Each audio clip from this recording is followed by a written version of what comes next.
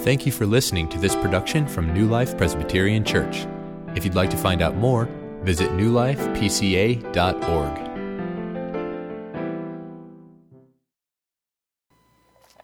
The parable is warning us against the danger and the perils of self-righteousness, but it's also a parable that teaches about our justification and how we do obtain right standing before God. So as we make our way through this parable, I want us to consider three things, beginning with the confidence of the self-righteous. The confidence of the self-righteous in verses 11 and 12. It's really the confidence of the Pharisee. The Pharisee and the tax collector both go to the temple to pray. And the first thing we read about is that the Pharisee is standing by himself. Now, I know that some translations translate this that the Pharisee standing was praying to himself. But I'm more inclined to interpret this as the Pharisee was standing by himself praying. And this is because it so directly parallels what we're going to read about the tax collector in verse 13, about where he was standing. Okay, so it's not just a parallel, it's a contrast. So I'm inclined to read this, that the Pharisee is standing by himself praying. And if he's standing by himself, we can imagine that he's standing by himself because he doesn't consider himself to be like other people. He doesn't consider himself to be like other people, so he stands apart from them as he prays. And he has reasons to think that he's not like other people, and he tells these reasons to God. I mean, we read that he thanks God that he's not like other men. He's not like other people, extortioners, unjust, adulterers, or even like this tax collector. Now, if we were to put this in modern terms, if you've ever used the phrases, well, at least I'm not, or at least I don't, then you know the spirit of this Pharisee. You know what's in the heart of this Pharisee if you've used those phrases before. I mean, fill in the blank. At least I'm not a sex offender. At least I don't sleep around. At least I'm not a drug addict. At least I'm not a school dropout. At least I'm not jobless. These all expose something in our heart that's making us feel superior to other people. And it's hard to imagine that this Pharisee is actually thanking God with this language. Because it sounds more like he's expecting God to thank him and reward him for how good he is, for how much he's doing for the sake of God. But it's not just what he doesn't do that the Pharisee makes mention of, it's what he does. And he says, I fast twice a week and I tithe everything that I get. In other words, this Pharisee is rigorously involved in spiritual exercises. He fasts twice a week. And he is scrupulous, meticulous in his tithing. And that probably says more than we can say. I mean, does anybody in this room tithe 104 days out of the year? I'm not even sure most of us fast 104 days out of the year. I'm not sure any of us fast 104 minutes out of the year. And yet, that's what this Pharisee does in his religious devotion. And he's meticulous in his tithing. Jesus even confirms this about his tithing in Matthew 23. He talks about how they're scrupulous in what they tithe. But what's more important is not do we even do what this Pharisee does. The question that has to confront us here is, what is it that does make you prone to self-righteousness in your religious performance? What is it that tempts you to feel superior to other people because of your spiritual life? Is it your faithful church attendance that makes you feel better than your neighbors or your coworkers or your friends or other family members? Is it the service that you render on a Sunday morning that's visible to other people that makes you think that God somehow is obligated to reward you for your service to God's people, and that makes you better for those who only come and sit and worship? Do you think that because you close your eyes and lift your hands during singing, that God is more impressed with your devotion and worship? Or are you prone to think because you don't do those things out of your humility, you're actually better than those who do, and God must be more impressed with you for not doing it? Are you prone to moral superiority because you don't drink, because you don't smoke and you never have?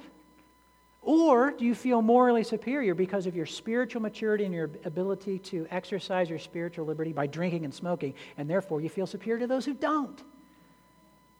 I mean, we're very inventive in the ways that we can exalt ourselves over other people and feel superior to them. I moved back to Yorktown 3 years ago, and after I was here for about 6 months, somebody told me that people in Yorktown judge other people in Yorktown on the basis of what side of the river you live on. Are you kidding me? If I can quote John McEnroe, one of my favorite tennis players, you cannot be serious. That's the way I felt. You cannot be serious. The river divides people based on superiority and inferiority in Yorktown. I spend time in Indianapolis sometimes teaching classes or being doing some presbytery work, and people will sometimes ask, where do you serve as a pastor? I say, at New Life. Oh, where's that? Yorktown. And you know what they say? Where's that? That's within a 100-mile radius. And we're here feeling superior and inferior to people based on what side of the river you live on?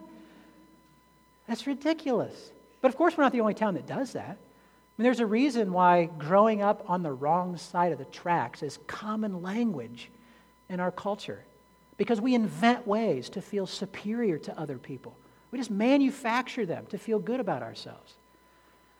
And it's an offense to God. But what's even more offensive to God is when it's our spirituality that's making us feel superior. Listen to what C.S. Lewis writes. He says that whenever we find that our religious life, our spiritual life, is making us feel that we are good. Now notice what he's saying here. He doesn't say whenever your religious life makes you feel good. He says whenever your religious life makes you feel that you are good, and above all, that we are better than someone else, I think we may be sure that we are being acted on not by God, but by the devil.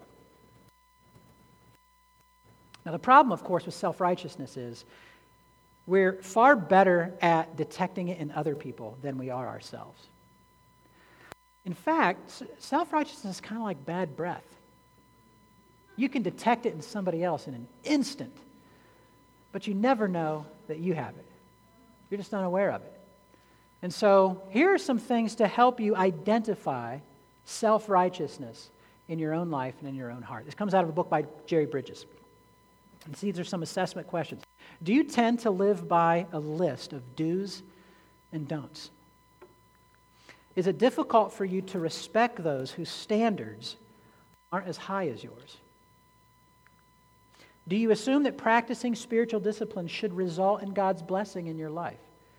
See, we see both things here. We see self-righteousness toward others that makes us hold them in contempt, but we see self-righteousness before God by thinking that our performance somehow has merited something from God. 4, has it been a long time since you identified a sin and repented of it?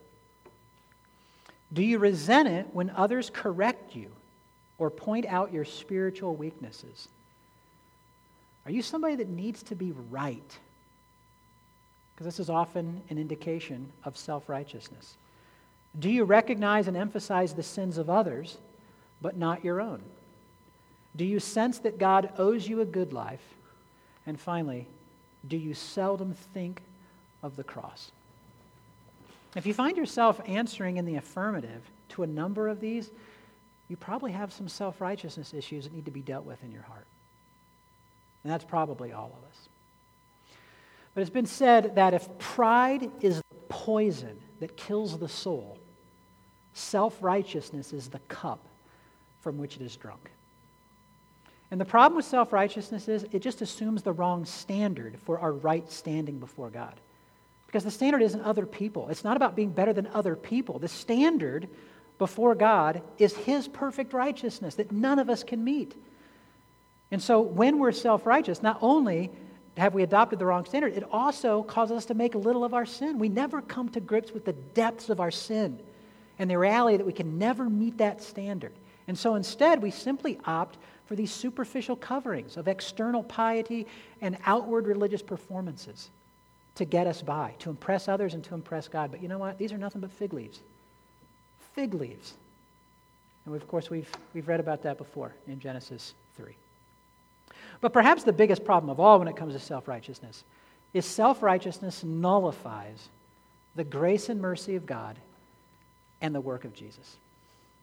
Because if your righteousness is enough to stand before God, you don't need Jesus. Jesus came for nothing. If your righteousness is sufficient for you to stand before God, it nullifies the gospel. Self-righteousness does. But we don't see any of this in the tax collector. So I want us to look, secondly, at the contrition of the sinner, or his sorrow, his confession. And we see this in verse 13. We read that the tax collector also stands by himself, but he does so for completely different reasons. The tax collector is standing far off. We might also say, like the Pharisee, the tax collector is standing by himself because he doesn't consider himself to be like other people. He doesn't consider himself to be like other people either, but in contrast to the Pharisee, he considers himself far worse than other people. He considers himself far worse, identifying himself as the sinner. I know most of our translations just say a sinner, but you could translate the Greek here as the sinner. Have mercy upon me, the sinner. I mean, we get no indication of a sense of superiority. He brings no list of accomplishments or merits in his standing before God. He makes no mention of the sins of other people because he's too aware of his own.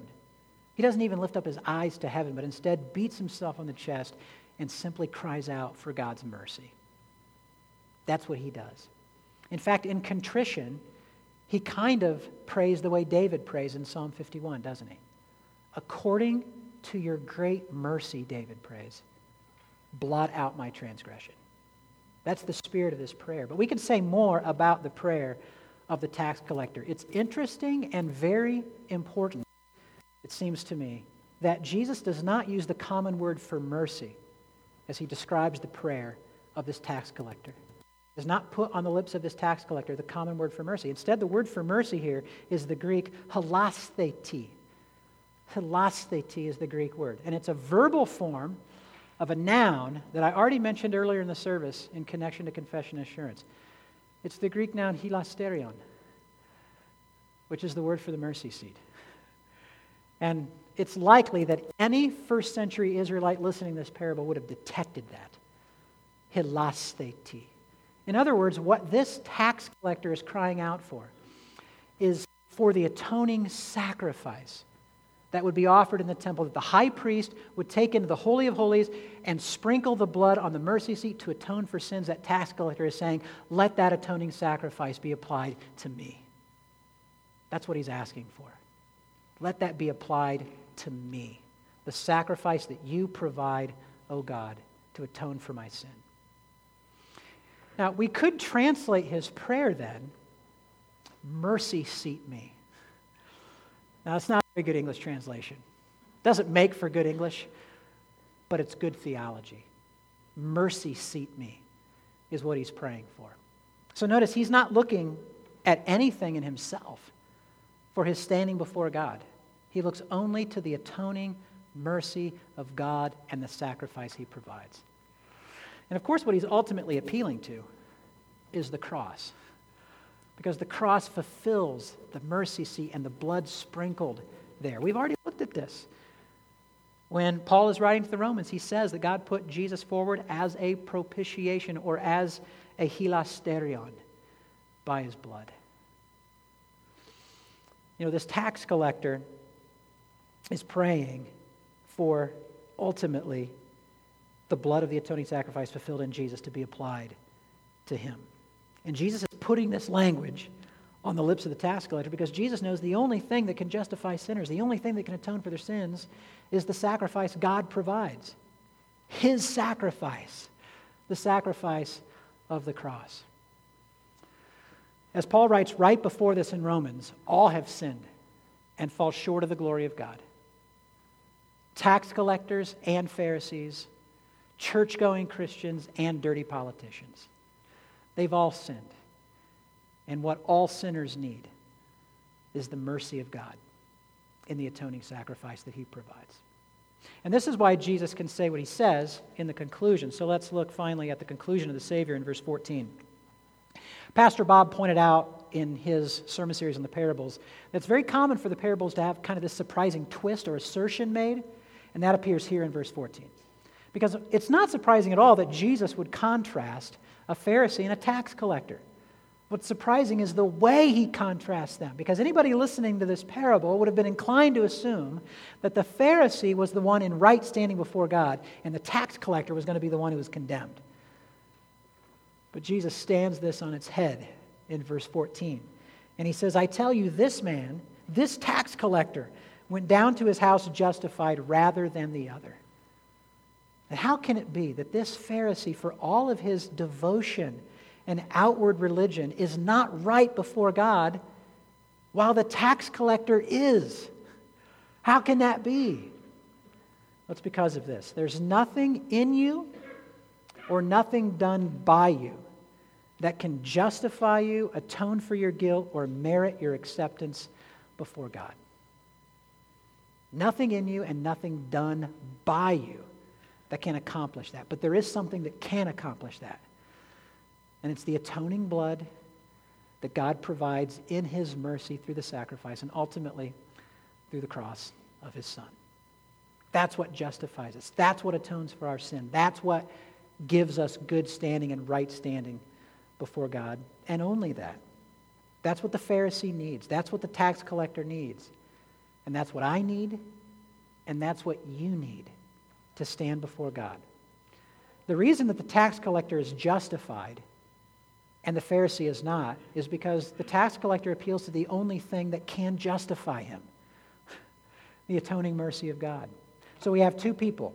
We have a Pharisee who's trusting in his own abilities, his own good deeds, his own goodness to get by before God and to feel superior to others.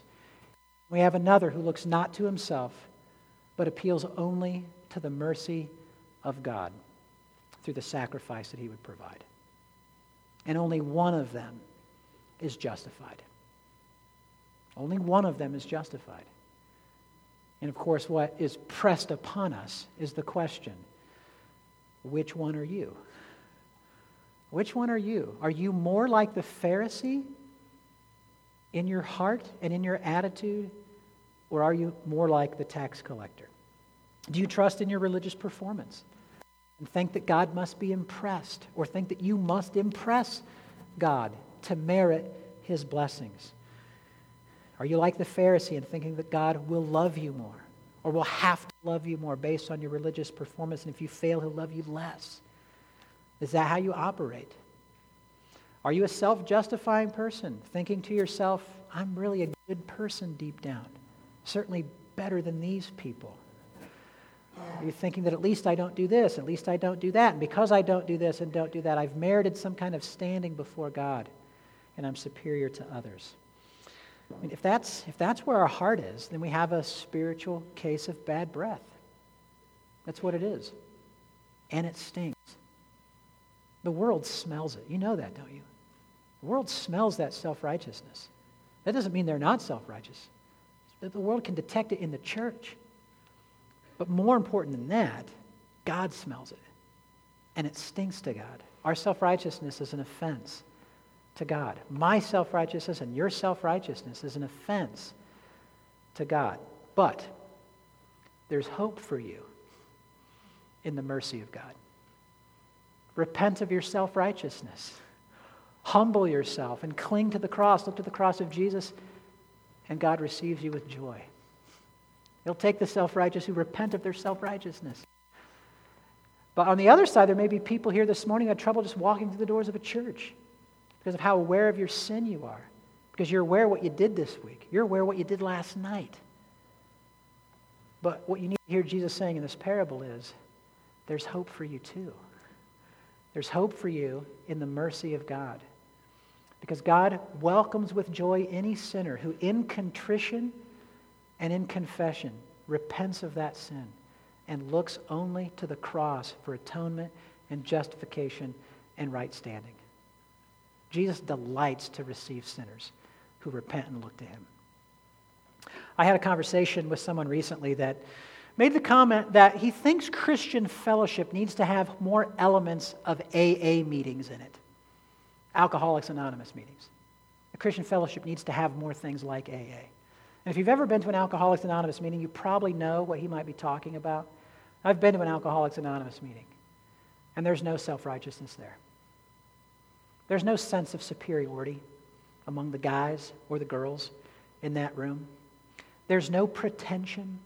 There's no holier-than-thou attitudes. There's no pretending that you have to have it all together. There's no protecting of the reputation. There's simply an honest acknowledgement of brokenness and a confession of need for healing and encouragement and strength.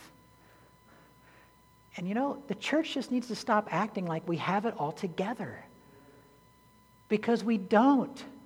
We're broken people who struggle with sin. We're all in need of a spiritual, radical, reconstructive surgery. Now, praise God that process has started. And that ought to be manifested in our life, and we ought to rejoice in that. But we are daily dependent upon the grace of God and the gospel and the love and mercy of Jesus. We're daily dependent upon those things. And just ask yourself, why did we come this morning? Why did you come to church this morning? Is this just a spiritual pat on the back? Or are you desperate for the mercy and grace of God in Christ Jesus because you're aware of your need for that? As we think about how we are to humble ourselves, we have to acknowledge we can't impress God. We cannot impress God. We can strive to glorify Him with our life, but we cannot impress Him. And we also need to come to grips with the fact that we cannot make ourselves great and God great at the same time. You can't do it. So what are you trying to do in your life? Make yourself look great, feel superior to others, or magnify the grace of God? And finally, in humbling ourselves, we simply need to acknowledge the truth that the only thing good in any of us is what God has put there by His grace. The only thing good in us is what God is working by His grace, by the power of the Spirit and the gospel. The only thing good in us is Jesus. Do you believe that? Do you really believe that? And do you live like you believe it? And do you treat others like you believe that? Paul believed it. Because Paul was once a self-righteous Pharisee, just like the one in this parable. But he did what Jesus said, and he humbled himself. Listen to what he writes in Philippians chapter 3. He says, if anyone thinks he has reason for confidence in the flesh, I have more. Circumcised on the 8th day of the people of Israel, the tribe of Benjamin, a Hebrew of Hebrews. As to the law, a Pharisee. As to zeal, a persecutor of the church. As to righteousness, under the law, blameless. But whatever gain I had, I counted as loss for the sake of Christ. He humbled himself. Indeed, I count everything as loss because of the surpassing worth of knowing Christ Jesus my Lord. For His sake I have suffered the loss of all things and count them as rubbish. Nothing. In order that I may gain Christ. Now listen, here comes the language of renouncing self-righteousness. And be found in Him, not having a righteousness of my own that comes from the law, but that which comes through faith in Christ, the righteousness from God that depends on faith. Paul did not place his confidence in the flesh or in his own righteousness. He put his confidence in Jesus. What are you placing your confidence in? Maybe we could ask it better this way in light of the parable. How are you going to go home today? You going to go home like the Pharisee? Not justified in his own self-righteousness? Or are you going to go home like the tax collector? Justified by the mercy of God in Christ Jesus? Are you going to go home feeling good about your religious performance? Your service to the church? Your time here? At least in comparison to other people? Thinking that you've somehow impressed God or need to impress Him? Well, remember Jesus' words. That everyone who exalts himself will be humbled. Or are you going to go home trusting in nothing in yourself, but looking to Jesus as your atoning sacrifice and the one who gives you right standing before God? Remember the words of Jesus. The one who humbles himself will be exalted. The good news of the gospel is that everything you need to be accepted and embraced eternally by God has been granted to you in Jesus Christ. You don't need your self-righteousness. You need Jesus and His righteousness, and that's all you need to have right standing before God in eternal life. The doors of heaven can be opened to sinners, but they're not opened by presenting a list of spiritual accomplishments. The doors of heaven are open to sinners who appeal to the blood of Jesus with the words, God, be merciful to me, a sinner. Let's pray. God in heaven, we do acknowledge that we are prone to self-righteousness. Help us to identify it and give us grace to repent of it. And help us cling only to the sacrifice you have provided for us in Christ Jesus, whose blood atones for our sins, whose righteousness is granted to us and is what we need to stand before you and be accepted and embraced. We thank you for providing that for us in your love and your grace and your mercy. Help us to know how to humble ourselves and trust that in Christ Jesus, you will exalt those who do so. In Jesus' name we pray. Amen.